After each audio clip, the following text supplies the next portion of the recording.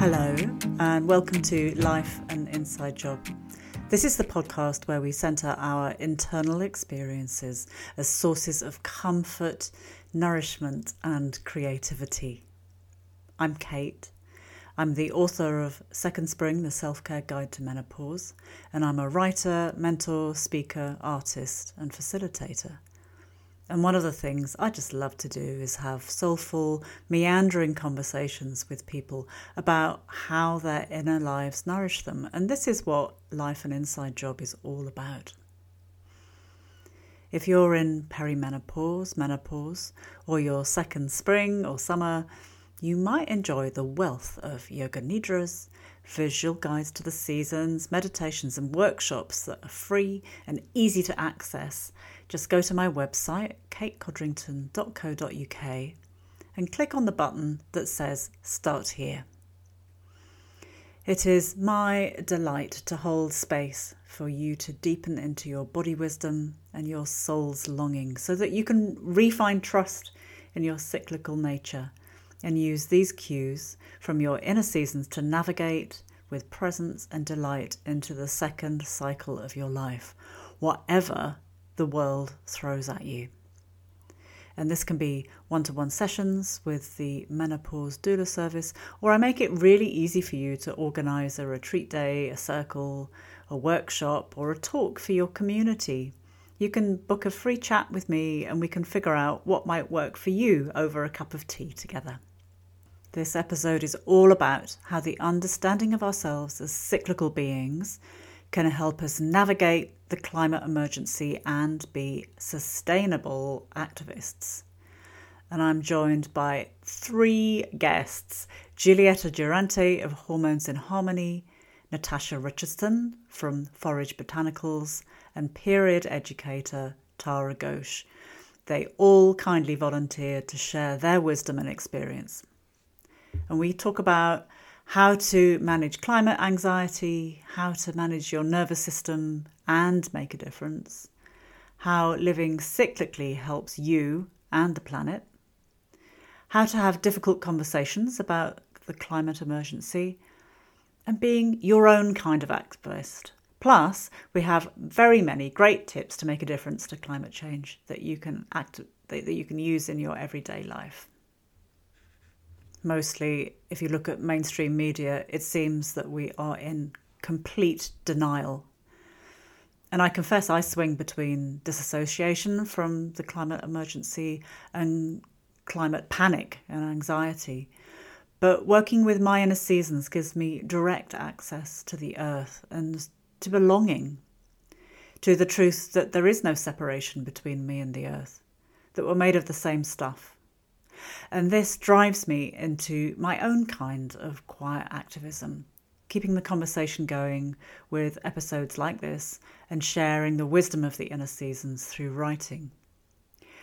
As it was the first multi-person episode and we did it on Zoom, it is a little bit sketchy, but mostly I remembered to unmute myself. The first thing I wanted to know was how the climate emergency relates to their work, and Tara Ghosh is the first person to dive in. So my main reason that I'm doing this work is because of the environmental emergency, because I feel that right now women are being held back in two ways.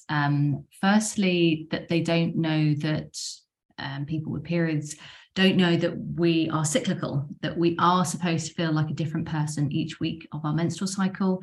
And as a result, we really doubt ourselves. We often burn out because we try and be the same person each week. And I think that's the foundation for women and people with periods' mental health, knowing that we are cyclical and that we change. And also a huge chunk of people with periods are suffering with period pain, with heavy periods, with bad PMS. And they think that's it, that's their lot in life. And they don't know the really simple things there are to heal that, to not make it completely go away, but to reduce it to something that's much more less an event, either that week before your period or your actual periods. So I think there's two things that are generally holding us back. And I think for us to be part of the solution for the man-made climate emergency, and also to deal with what's going to be happening, I don't want to be, serving up a big turd sandwich here, but it's, if we continue on the trajectory we're at, things aren't looking good for how society is going to function. So we need everything in our locker to be functioning well, to protect our mental health. Like, we all know how hard the last 2-3 years have been through the pandemic, and how difficult that was, being isolated, and all the different challenges that came with our health, with our mental health. Unfortunately, I think something similar will play out in the future with the climate emergency, and I want women to be prepared. I want them to understand their bodies, to know that they're not crazy, they're cyclical, to know these simple ways to look after themselves. And I always joke, I kind of want to be out of a job, Kate. Like, I don't want to be needed to be a period educator. I want this information, which was known, which was common knowledge years ago, to be common knowledge again. And so you don't need to come and see me or the lovely ladies here. It will just be that, I'll speak to my mum, my aunt, my neighbour. She knows about periods, or she knows when you've got bad moods, what to do about it. So that's why I do my work, to help women so that we can help the planet. Thank you. And Giulietta, tell me about how your work relates to the climate emergency. Yeah, so I think for me, what was really coming up when Tara was talking was this idea of sustainability. Like, when I work with women, and I mean, my focus is more, again, it's about optimizing hormone health, giving people answers outside of take the pill, which in a way the pill can almost be a metaphor for this climate emergency, like a band-aid or something to cover up everything that's happening, something that stops us from connecting with our cycles, with our ebbs and flows, with nature and everything else. And really, I feel that that's one of the key sort of like themes of my work is sustainability. Like, how can we show up in the world in a sustainable way by working with our cycles? How can we then connect with the outside world in a sustainable way? How can we learn not to always push? How do we know when we pull back? It's this idea of ebbing and flowing, but ultimately sustainability, how can we do this long term? How can we show up every single day in and out in a way that feeds us, our souls, our bodies, our spirit, everything that you want to call it? And I think that for me is where that then reflects into the climate emergency, because we're just ignoring everything. We're just doing things like, we kind of feel that there's this element of, apart from denial, there's this element of like, it's okay, we can come up with a man-made solution that will completely override every single natural element here, and we'll be fine. We have this power. And actually working with our cycles, balancing hormones, acknowledging our cyclical nature is the only sustainable way to move forward, and is the only, really, I think, like Tara was saying, when the shit hits the fan, we really want to have these key resources and tools and strategies that we can already pull upon and really go, right, we're here, we've got this. In the same way that, I feel so many of us reject winter. When we're recording this, it is January in the Northern Hemisphere, and there's a lot of like, whereas when you do the cyclical work, you're a bit more like, it's okay, I can do this. I can handle winter. I can snuggle under the duvet. I've got all my tools and all of that. And yeah, I feel that's where my work is sort of going to hopefully help us, and is reflecting what's going on with the climate emergency, sustainability, and having tools, strategies, and awareness to be able to exist long term through all of this stuff that's happening. It's happening now, and it will continue to develop. So yeah. Sustainability, fantastic. And Natasha, tell me about how your work intersects with the climate emergency and climate action. Well, I come at it from a slightly different angle, because I do the period education stuff, but I'm also trained as a herbalist. So I work with herbs and trying to bring the natural world into people's everyday lives, really. And I noticed when I was learning what herbs did and things, that it would make me so much more appreciative of the natural world. And I think that we really are taught from a young age to like fear nature, that it can kill you, don't touch it, like don't eat it. Like there's so many, we're obviously told from a young age more warnings than we are safe things about it. And because we've lost the knowledge of what is safe in nature, we end up really overemphasizing the dangerous side of it. And so this is somewhere that I think that there's like a wonderful intersection between periods and cyclical living and natural living and simple ways of living, and how we can really reduce our footprint on the earth as a respect to that. It seems like all of us work very holistically, in the sense that the philosophy that we bring to our kind of period education is a philosophy that can apply for everything. I'm quite interested. I think that we should share with people who are listening these tools. We've all of us in different, well, all of you in different ways have talked about the tools that you use to manage our cyclical nature. No, we should start with cyclical natures and what the hell that is, right? I mean, because people might not know. So, Giulietta, can you tell me about? Can you kick off? Maybe we'll do one season each. You kick off with your favorite season. What's your favorite season, Giulietta? I think currently definitely in autumn. That's the one where I'm feeling powerful, the one that I rejected the most for many years, struggled with, resisted, and then all of a sudden magic happened and I really fell in love with my inner autumn. I think it's also because I am perimenopausal, so there is a shift now happening where I'm really leaning into it. For those people listening who don't quite know what inner autumn is, this is like pretty much that build up before our periods. This is the home of PMS, shall we say, traditionally. It's the place in our cycle where our hormones do the most sort of complicated dancing, and there's quite a bit going on. But like, you know, after resisting this for many, many years, when I started leaning into like even the PMS and the anger and everything that was coming up at this time, I really started embracing it. And I love working with a client who comes to me and says, I hate my inner autumn. I'm like, yes.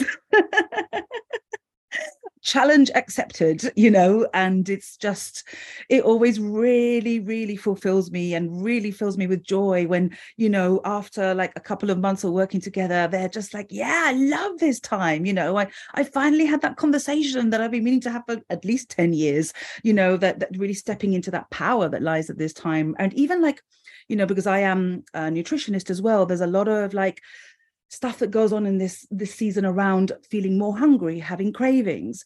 And I love doing the work around that as well. I'm like, well, what if you just ate what you wanted? And people are like, what?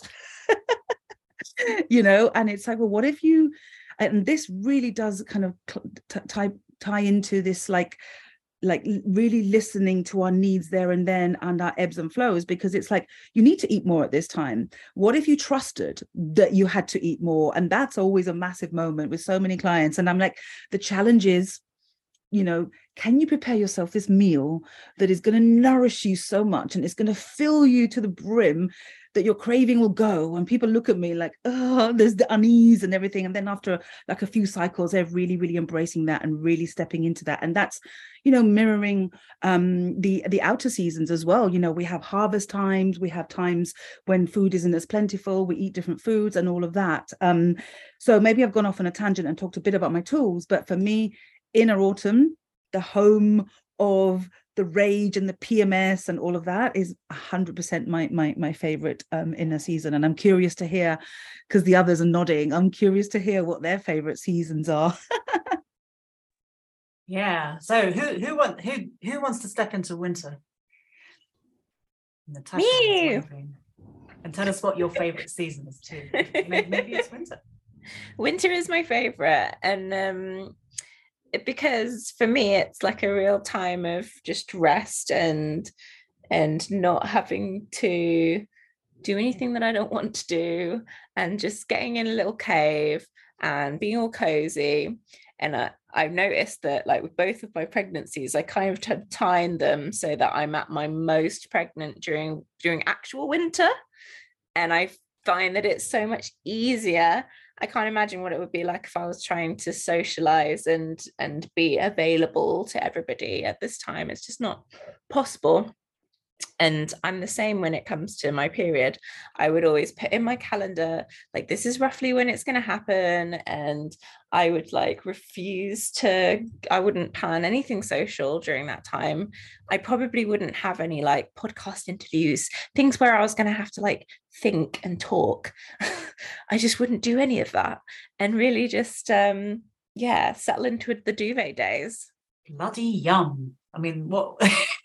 Who wouldn't want that? And yeah, like full marks for showing up today, because yeah, I am a real doer, and so it's really hard for me to not constantly be active. So I have to like almost regimentally organize not doing things. Yeah, I'm sure a lot of people will be able to relate to that. Tara, that gives you spring, but I'd also like to know what your favourite season is, please.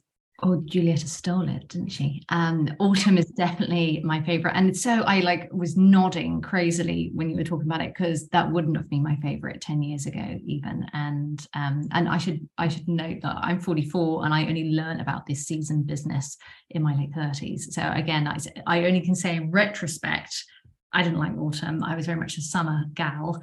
And actually spring is my hardest month. So for many people, they really like spring because they feel like, oh, thank God, period's over. So spring is about the week or so after your period. And they think, okay, they're almost like coming out of their hibernation. They feel like, oh, thank God, I'm me again, and they feel, optimistic, and they have a lot more energy coming back. But for me, with that rise in estrogen around about day 6 or 7, that really increases my anxiety for me personally. So that is the trickiest part of my season, is spring. But for many people, they find it a lovely time to be planning, to be thinking, okay, right, I in my winter, I was kind of in a daydream, kind of tapping into my intuition. Now spring is here. Let's see how I can put those ideas, those seeds into action. And so I have so many friends and clients who adore spring, but for me it is a much trickier phase. I find it hard. I find it my hardest phase, actually. Thank you. Yeah, I think you're not alone in that. My observation is that all sorts of themes and issues from birth, from our first periods, from menarche, often reappear in spring. And that, when we're in an autumnal time of life, so when we're in a perimenopause time of life, or say we're grieving or ill or something like that, then springs consequently become much more they become much more vulnerable, and they need much more protection, I think. So the kind of caring is really important. And that weirdly leaves me with summer. I kind of don't know what to do with that here. So for people who don't know, summer in the menstrual cycle would be around ovulation. Very often more energy, more kind of multitasking is possible. There's more energy, and we are more visible. We just are more visible when we're ovulating. And there's a great my favorite example of this is in Uma Dinsmore Tooley's book Yoni Shakti, where what was the research? Oh yeah, it wasn't her research, it was somebody else's research, but she quoted it. That's right. That in a lap dancing club, dancers who were not on hormonal birth control earned 80% more tips when they were ovulating. So we're more visible, and this visibility can, there's always positive and negative within seasons. This visibility can also be absolutely rattling and unnerving. This charge of energy, I remember being unable to contain it. It was very deeply uncomfortable sometimes. So that is also a shadow side of summer. So that's in a menstrual cycle. It would also be a full moon. And also times in our creative process when we are saying yes to the world. So it's really kind of a time of engagement. Like we're engaging, it's like partying and really wanting to meet people and kind of grab the world by its ovaries, grab the world by its ovaries and say yes to ourselves, and really kind of allow ourselves to be seen and kind of grapple with those things. So yeah, all those kinds of things. So what about, well, actually, I think I'd like to say something about my work in climate change as well. Because the reason that I instigated this conversation was because, I'm postmenopausal. I work a lot with people in perimenopause and menopause. And the seasons of the annual seasons are a complete anchor for me in that, and tapping into the energy of the earth. And it really occurred to me that by calling in these annual season qualities to Yoga Nidra, which is what I do in order to help people live within their cyclical nature, whatever time of life they are, it gives an enormous amount of comfort and an enormous amount of reassurance of things changing, of the rest and activity cycles. But it's also, when we observe climate change, and I think we're all here in the UK. Are we in the UK? Yeah, we're all in the UK. As we observe climate change, as we have particularly last year, it's also deeply discomforting. Like, we feel it is both reassuring and deeply discomforting. And I was wondering whether you've seen that in your clients or how you deal with that within yourselves. For me, I'm really finding it a challenge, an internal challenge, because and I suspect most of us who do this work are very sensitive to our environments. I always think of myself as a little flower, and need all the right conditions. And I found the summer last year in the UK particularly troubling because it was so hot, the heat waves, apart from obviously just, the worry, you're already going into this very sort of like fight or flight state because you're thinking about this, and then you're seeing the news and all of this. It's quite a stressful situation, but like just the effects on my body, just feeling this heat that I've never felt in a country, in the UK. I've lived here for over 20 years, and it's just like, I know people said in the 70s there's a few heat waves and stuff, but like I've never ever felt, walking out to almost like Saharan temperatures. This causes an immense amount of distress in my body, both physical, mental, and emotional.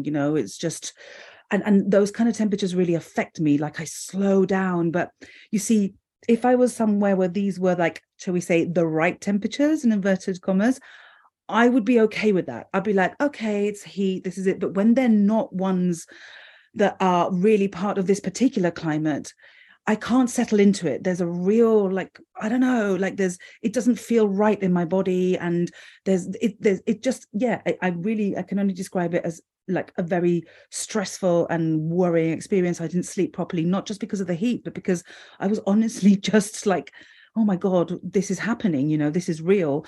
And I think for me, that's a big thing. And, I talking to clients as well, because I love taking that inner seasons model and saying, okay, so the best thing about this model is, how you feel when it's winter outside.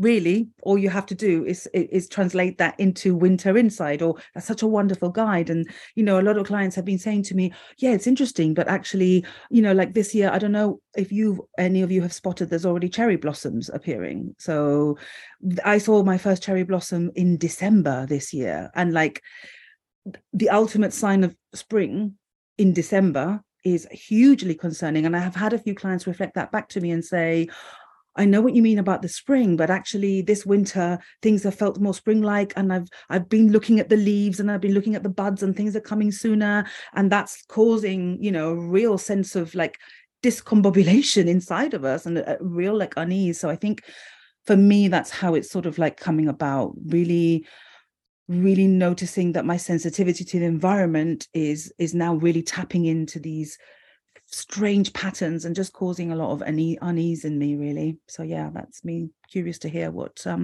the others are also experiencing. And how did you manage to hold these two, you and your clients? Well, how did you manage to hold this dissonance between winter and this emergence of spring? not in an easy way. I think, you know, sort of just being okay with paradoxes sometimes helps me, going, okay, well, this is a situation, this is what it is. But it has inspired me and fired me to really start becoming more vocal about the climate emergency and really linking in a lot more and going, look, we need to do something about this. You know, our internal seasons are a reflection of what's going on outside, and if the outside is completely buggered up, what the hell are we going to be doing? So I think it's led me to explore my emotions more, and really start thinking about, I think we mentioned the word activism, or we want to talk about that, you know, becoming more just of an activist for all of this. And yeah, but it's not an easy way.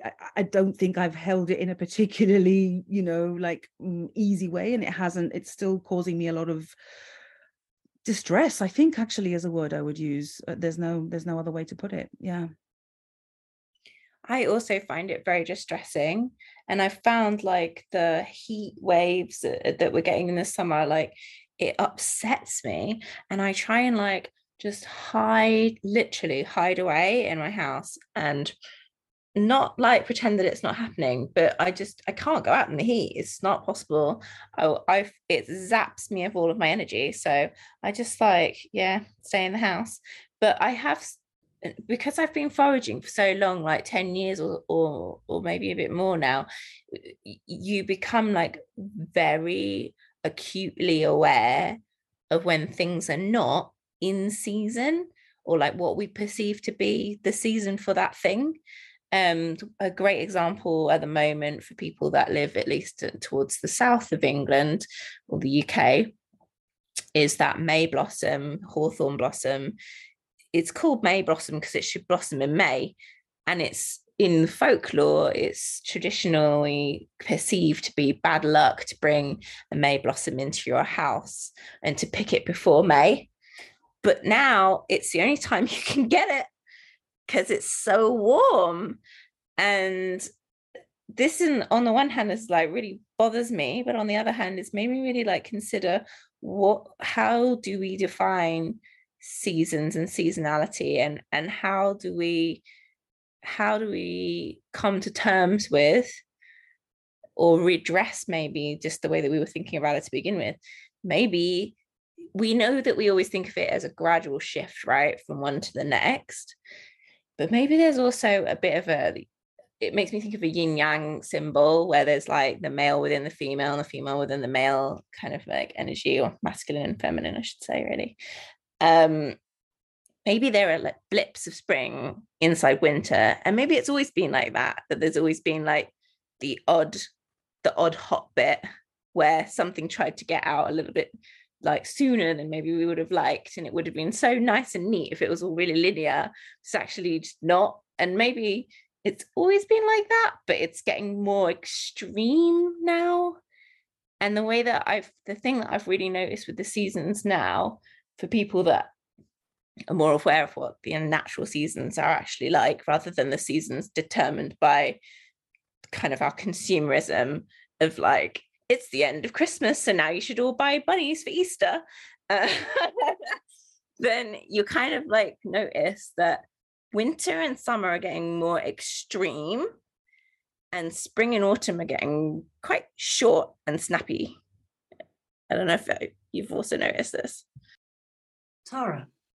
My thoughts on that kind of how does it all make me feel is like I oscillate between sort of eco-panic and anxiety, and I also was just so really angry last summer because despite like the insane weather, like I can't remember exactly what, wasn't it like 5 days? Well, I'm in London, but wasn't there like one day of 40 and then like 7 days of 39? Like it was an insane. It wasn't like, back in the 80s where you'd be like, oh, it's 28 for 2 days. You know what I mean? Like it was a real chunk of time where it was solid, and still all the front pages of the newspaper were just like, oh, it's a scorcher, or like with ice creams and people jumping in the sea in Bournemouth. And I'm like, no, really, like, this is uncomfortable. Like, no one, how is that not front page news? You're just still propagating the same story of, isn't it great that it's a scorcher? So I often go from kind of eco anxiety and panic to kind of back to a place, like, I feel the place that we need to move on to be sustainable in this space, which is from a place of love, our place of love for each other and love for the planet, and thinking, okay, and this is not, I'm not being defeatist. I will, it sounds what about it sounds saying something, but like, we're all supposed to be here now. Like, we're supposed to be here with all of this awfulness happening, and we were chosen to be here so that because we have the skills to support each other, and this is our journey, and we will be part of the solution of whatever it happens. And that's how it gives me peace. And I'm not thinking, oh great, well I'll just go on 10 holidays this year because so I'm supposed to be here and it's all supposed to unfold like this. It's not that. Like, I feel very optimistic for this year, in the sense that I know that there's, with World Earth Day in April, there's like some big plans that XR have and other environmental movements to really have a big show of people. And I am really optimistic because, for years people have been worried about this and no one's been listening. But I genuinely think there is mass concern about this now after, again, this is all UK based, but a massive storm that happened last February. The really horrible weather in the summer. We go somewhere the same week every July, and for the last 3 years, every year has been the hotter version. Like, this is the hottest day of, but like the year before they said that no, every single, and then November being the wettest November on record. I think, and like the Brits love talking about weather, right? So I think now it's so on our radar that I do think that people, and is it too little too late? Probably. But also I'm given a lot of hope from what happened through the pandemic, that if we get the mass media on side, that anything can happen. Like, women, like, we all stayed at home. We all feared for our life. And at the start of the pandemic, everyone did what they were told because we were told it's for the greater good. And I think if we get the messaging right, then people will change and do all sorts to do something for the climate emergency. It just needs to be spelled out a bit better. So how can we be activists, in the face of what I see as general denial and disassociation, very much so many parallels between climate. There are so many parallels between the climate emergency and how we regard female bodies. It's sort of denial, nothing's happening here, let's just medicate it and keep going. How can we be activists? How do we manage ourselves? I was musing on that. I think I really love that analogy between bodies, women's bodies, and the climate emergency. And for me, I really resonate with that, especially when we're getting into that perimenopause, or like all the shifts that are happening in our bodies. Like, it all makes me really angry that we're made to feel like crap about ourselves, and it's all like wrinkle up in a corner and nobody wants to know you. And I for me, you tapping into that anger is very powerful.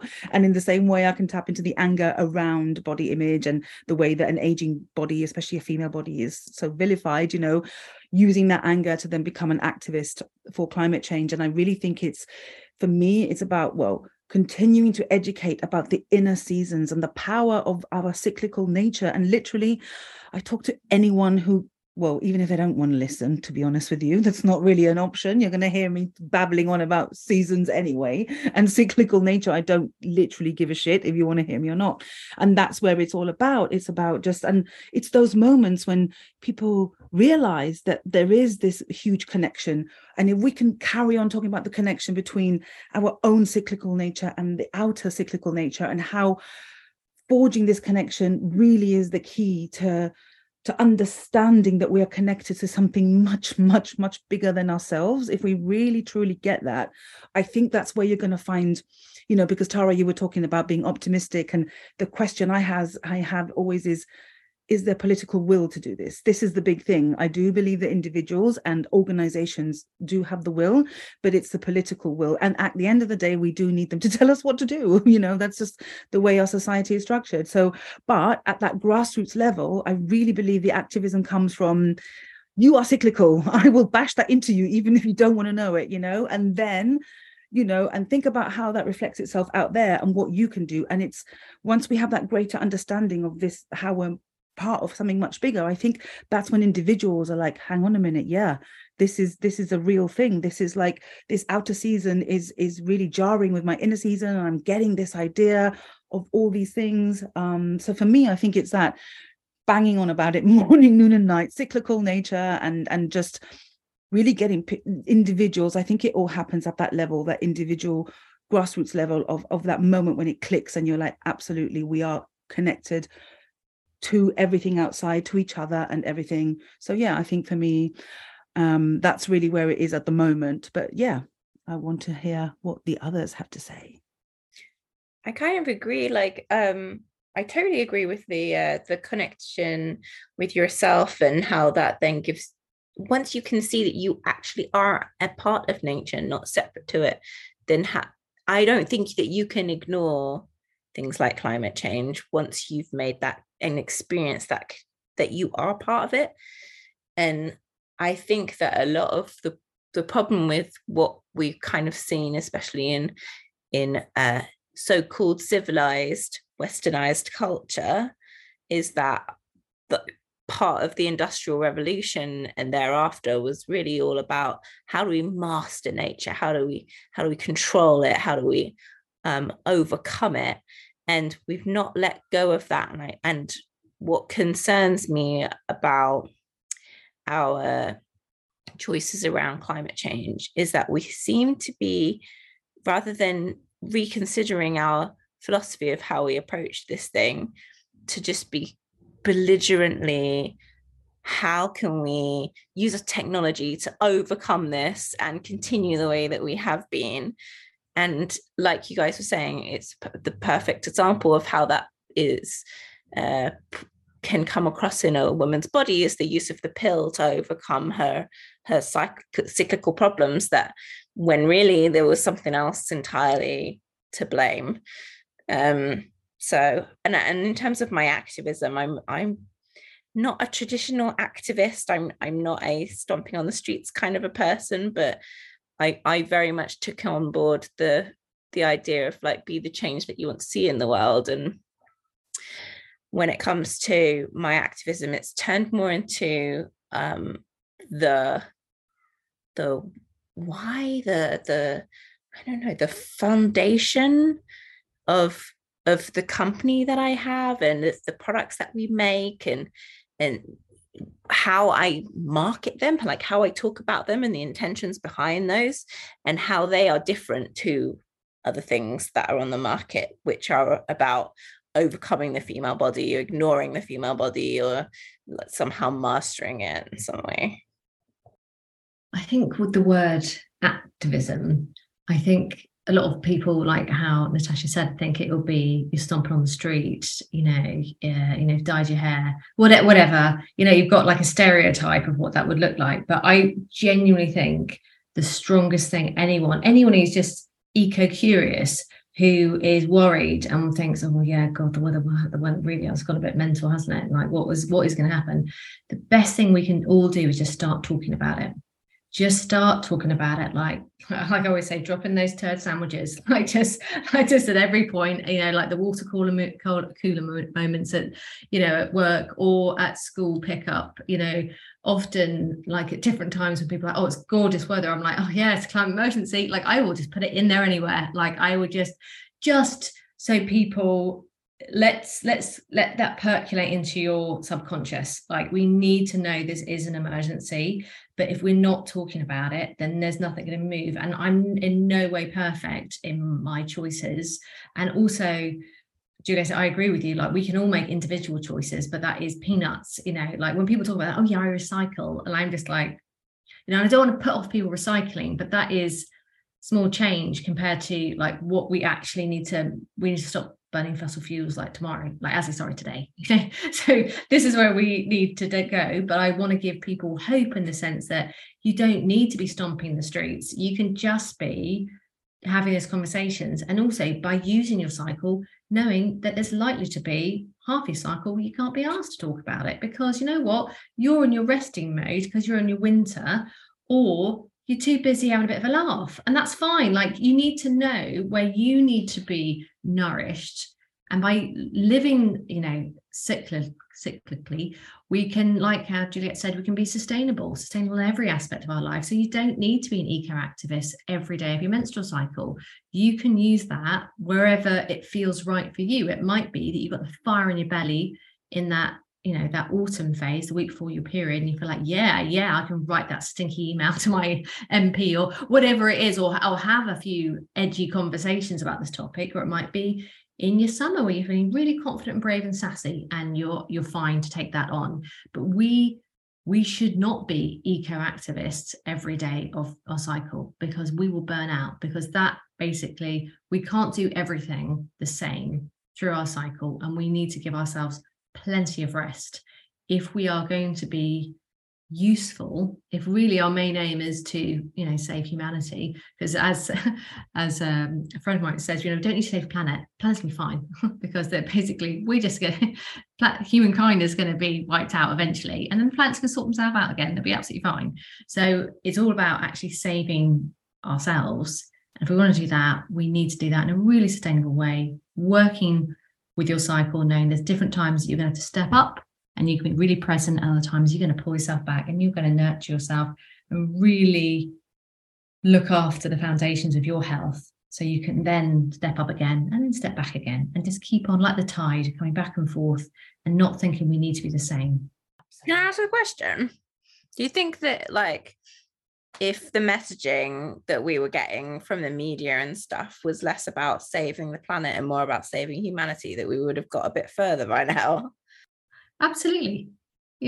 Absolutely. The nearest you get is like, do it for your grandchildren. And I still think that's pretty abstract, actually. Like, I think it needs to be more urgent than that. Okay, so we're coming towards the close here, and in a moment, I'm going to ask you for your top tip for sustainable climate activism. But because I'm feeling kind today, and because Natasha's not very well, I'm going to go first and give you a bit of a breathing space. So my top tip is Yoga Nidra, my favorite thing, which is a guided meditation that allows you to take deep rest. And if you choose one of mine, and there are loads of free ones on my site, or many people who have trained at Yoga Nidra Network, they will also connect you with the earth and with your cyclical nature while you lie down, so that you will be able to draw sustenance from this planet that is sustainable. And then when you're rested, you'll be able to do your activism in your way. So who's going to go next? So for me, as a nutritionist, what's coming through is eating for the inner and outer seasons, knowing that we don't eat the same every day, every inner season, but also outer season. And, the whole concept of eating seasonally sometimes touches the supermarkets and things a little bit when they're just trying to flog off some like bashed up apples or whatever most of the time. But yeah, for me, the activism, and that really lies at the core of my nutrition work, is, really what do we need in this inner season? What does our inner terrain want to be fed today, and how does then that reflect with outer seasons? And it's not just what, but how do we want to eat it? How much do we want to eat? There's all of that involved. And that, when I work with my clients, is huge, such a huge shift when we understand this. So yeah, that's, I think, my top activism tip for today. Thank you, Julieta. Who's next? Laura, what's your top tip for sustainable climate activism? my biggest tip would be to move your bank. So not all banks are created equal. Barclays is the largest fossil fuel investor in Europe. So move your bank to one of the many ones that don't invest in fossil fuels, and the same with the pension as well. Our money, where it is, where it's investing, it's so important to move it away from the institutions that are supporting the fossil fuel industry, and therefore basically the ending of humanity. Thank you. Natasha? I've got two that are like coming to me. One of them is if you are still menstruating, to swap to sustainable reusable menstrual products. I found personally that having to deal with cleaning and getting rid of the blood itself was a very physical act of connection that I found really useful, and made me so much more curious about what I could have, what there was to learn about my period and the blood itself. But also makes you more aware that you are part of nature, and coming back into that kind of connection again. And I think if you're not menstruating, then, and if you are making a real dedication to rest, like you were saying, Kate, with Yoga Nidra, really. And I think one of the ways that I would recommend doing that is by using herbs. You can use adaptogenic herbs that will help to get you off that kind of like stressy cortisol place of like rushing around, doing too much, consuming too much, requiring too much of the planet. And if we all had more downtime, we probably would be live a lot more simple life and require a lot less things from the planet. Thank you. Yeah, Uma says resting humans cause less trouble. So before we go, can you tell me any kind of exciting work staff events coming up, things that, or resources, maybe resources that people can tap into that you have? Julieta, where do we find you, and do you have some yummy resources that people can use? I do. So you can find me on Instagram. I am at hormones_in_harmony. Just look up Hormones in Harmony. In terms of resources, I have lots of free recipe resources. I've got like hormone healing soups. I've got all sorts of things. In the heat wave, I put together cooling drinks because I did not know what to do with myself. So all of these are available. I also have meal plans that are really based on really sustainable ways of eating, really beautifully put together recipes. And I also am the co-host of a podcast myself, so come and find me there. If you resonate with the cyclical living message, the Femme Powered podcast is a great place to come and hang out if you like the way I warble on. And if you ever want to talk to me about optimizing your hormone health, getting geeky, getting sciencey, find out what your hormones are doing, you can book in a free call and we can talk about how that looks. And if you have any questions, just DM me on Instagram or send me an email. I'm always up for a hormone cyclical conversation, literally anything. So yeah, that's me. Thank you. Tara, where do we find you? Thanks, Kate. I'm at taraghosh.com and also _taraghosh_ on Instagram. I have loads of freebies on my Instagram account, like tips for PMS and for period pain. I'm really passionate about empowering the next generation. So there's a great handout there for how to prepare your kids for getting their first period. I run period ready workshops for 8 to 12-year-olds and how not to hate your periods for teenagers. And I'm really excited to be doing school period workshops. So if you are a trustee, a governor, you're a parent, you want me in your school talking to your young people, then get in touch. Fabulous. Natasha. So you can find me at foragebotanicals.co.uk. And we're on Instagram as at Forage Botanicals as well. And I have written a book called Your Period Handbook, which goes into cyclical living and how to chart your cycles, but also half of the book is dedicated to how to use herbs to alleviate common problems and how to differentiate between a common problem that's something that you can manage yourself and a common problem that might be a bit more serious. And needs a bit more additional help. And in terms of events and things this year, I'm hoping to get back out and do some teaching again once the baby is kind of more established. And what else are we doing this year? We're doing we also have treatment plans available with our team of herbalists. I don't take patients anymore. I have a couple of herbalists that take patients for me while I concentrate on new interesting products for like menopause stuff. Fantastic, thank you. And I'm just going to drop this in here because I can, which is that I'm really interested in liberating the seasons from the menstrual cycle and helping people identify what season they're in. So I'm going to, because I'm greedy and because it's my podcast, I'm the host and I'm going to do another top tip, which is to just ask yourself in the mornings or whenever you remember, what season do I most relate to now? And that goes for whether you're menstruating or not, or pregnant, or whatever gender you are, or whatever. Understanding or recognizing what season is most apparent for you in any moment is one of the most useful instant keys into self-care that I have discovered. Thank you all so much for coming. It's been really fab. Thank you. Thank you, Kate, for getting this together. Yeah, thank you. Can I do a screenshot of us? We all look great. Yeah, well done. Well done for remembering. By the way, Natasha, you look great. You do not look like you've got norovirus at all. Okay, big smiles. And yes, full disclosure, we did look absolutely great. So massive thank you to Tara and Julieta and Natasha for sharing their wisdom. My book, Second Spring, The Self-Care Guide to Menopause, is available from your favourite independent bookshop. And if you fancy exploring one-to-one sessions or a retreat day, just go to my booking page at katecodrington.co.uk where you can book a free chat. All my guests' bios and links and details about their work and their offerings are in the show notes and on my website. If you've enjoyed this episode, it would be wonderful if you told a friend about the podcast.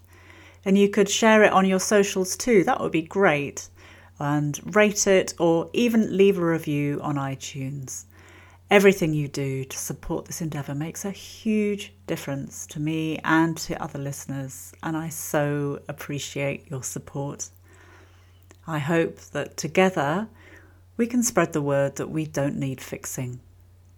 And mostly we suffer because of the messed up system that we live in. If this is your first episode, please do have a rummage. There are loads more, including ones on perimenopause, postmenopausal life, on creativity, writing, autism, ADHD, yoga, aging, money, style, so much good stuff. Thank you for listening, and I'll be back in your ears very soon.